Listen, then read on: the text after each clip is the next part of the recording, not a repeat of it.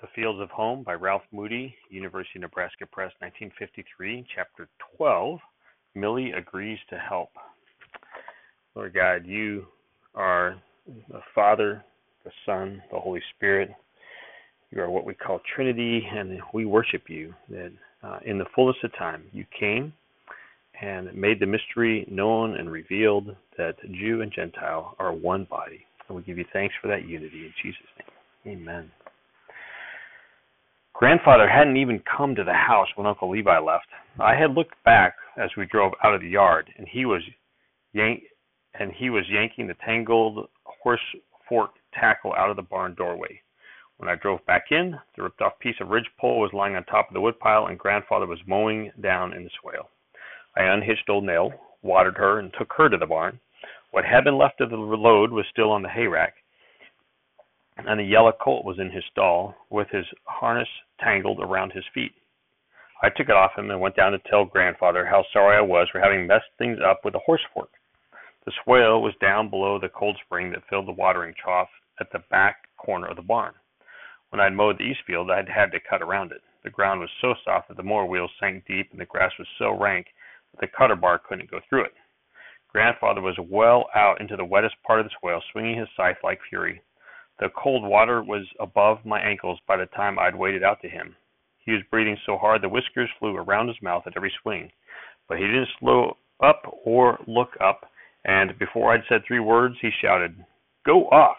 Go off! Get out of here! Go see what more you can find to stave up." There was no use trying to talk to him. As I walked back toward the barn, I tried to make up my mind once and for all, whether I should go straight to Colorado or go past Medford so I could say goodbye to Mother and the other children. I was still trying to decide when the hogs in the barn cellar started squealing as though they were killing each other.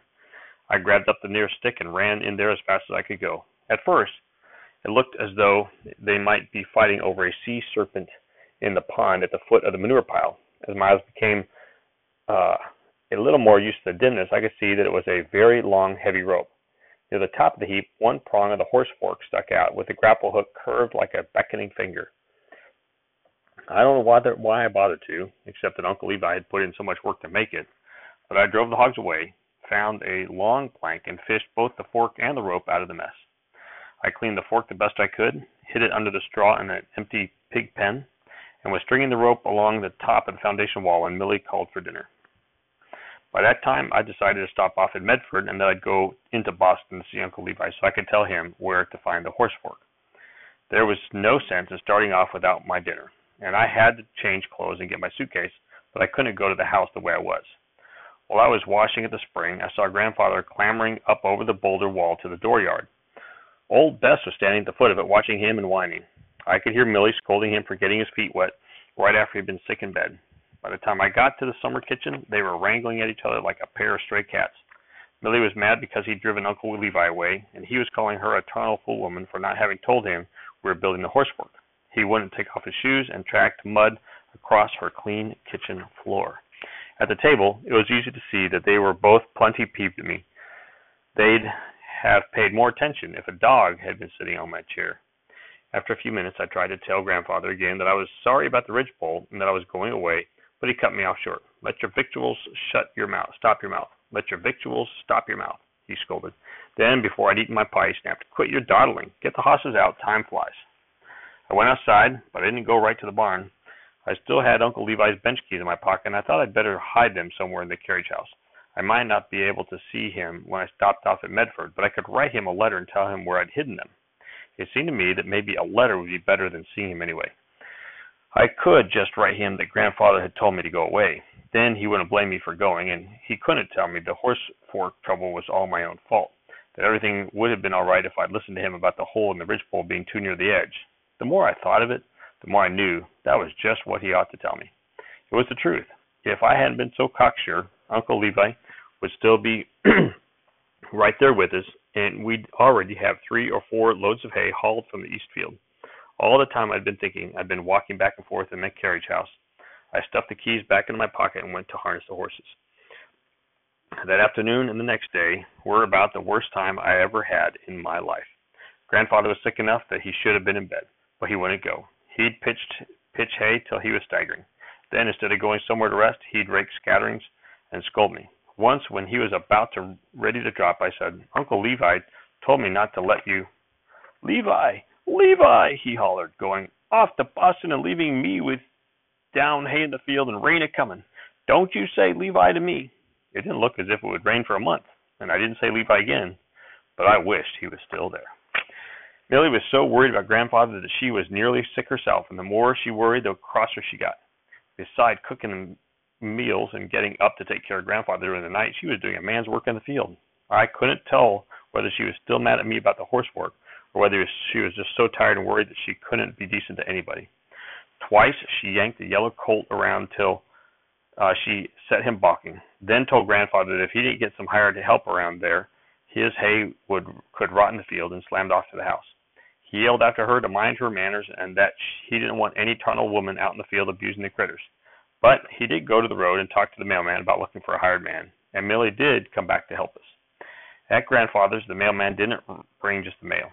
He carried messages from one house to another, brought things from the stores in the village, or passed the word around if someone was looking for help. The day after Uncle Levi went, 3 men came looking for the job, but none of them stayed. One of them wanted $1.50 a day, and Grandfather would pay only $1. Another wanted to work just long enough to be called a shiftless, lazy fool. The third man came in the middle of the afternoon and seemed to be a crackerjack. He said $1 a day was all right with him. He could pitch hay better than most men, and he didn't pay any attention to Grandfather or Millie's crabbiness. From the time Uncle Levi went until the new man came, we'd only hauled 3 small loads of hay. But before sundown, we'd put 2 great big loads on the mows. When the man left us, he left in an awful hurry.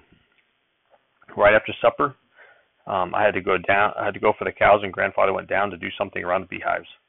I might have been out in the pasture a little longer than I should have, because I circled around by the high field. As soon as I had our cows in the tie-up, I went to the house for the milk bucket, and the new hired man nearly ran over me. I was right at the summer kitchen doorway when he came tearing out with Millie right behind him. She was swinging the heavy iron frying pan like a tennis racket, and there was hot grease all over the back of his shirt. He never stopped running till he was out on the road, and he never came back for his hat and jumper. "That'll learn him a thing or two," Millie snapped as she watched him go, "just like all the rest of the devilish men. Ain't one of them you can trust as far as you can heave a skillet." During the night, Grandfather was pretty sick. I heard Millie up with him 2 or 3 times, and in the morning he was burning with fever. I wanted to go for a doctor, but he wouldn't let me. He said my time would be better spent hauling hay than chasing off to the village, and that Millie could take care of him better than any tarnal doctor. I'd never thought a woman like Millie would cry, but she came awfully close to it at the breakfast table. She blamed herself for driving off the good hay pitcher and for not catching Uncle Levi and me before we had the horsefork up in the barn. She was sure all the hay was going to spoil in the fields, but the thing that seemed to make her feel worst was that Grandfather wouldn't be able to go to the reunion. I tried to tell her that if they'd let me get a doctor, Grandfather would probably be well in a day or 2, and that if we could find just one good man, I could take care of the haying. She only sniffed at me, say there weren't any good men, and tell that a spell like this one always lasted a week with Grandfather. Then she raked me all to pieces, and when I admitted that the horsefork had been my idea instead of Uncle Levi's. While I was harnessing the yellow colt, I got an idea. Grandfather's being sick might be the only thing that would save the hay crop. At the rate we had been going, it would take more than a month to finish the job. Long before that, the grass would have gone to seed, dried up in the fields, and be worthless for hay.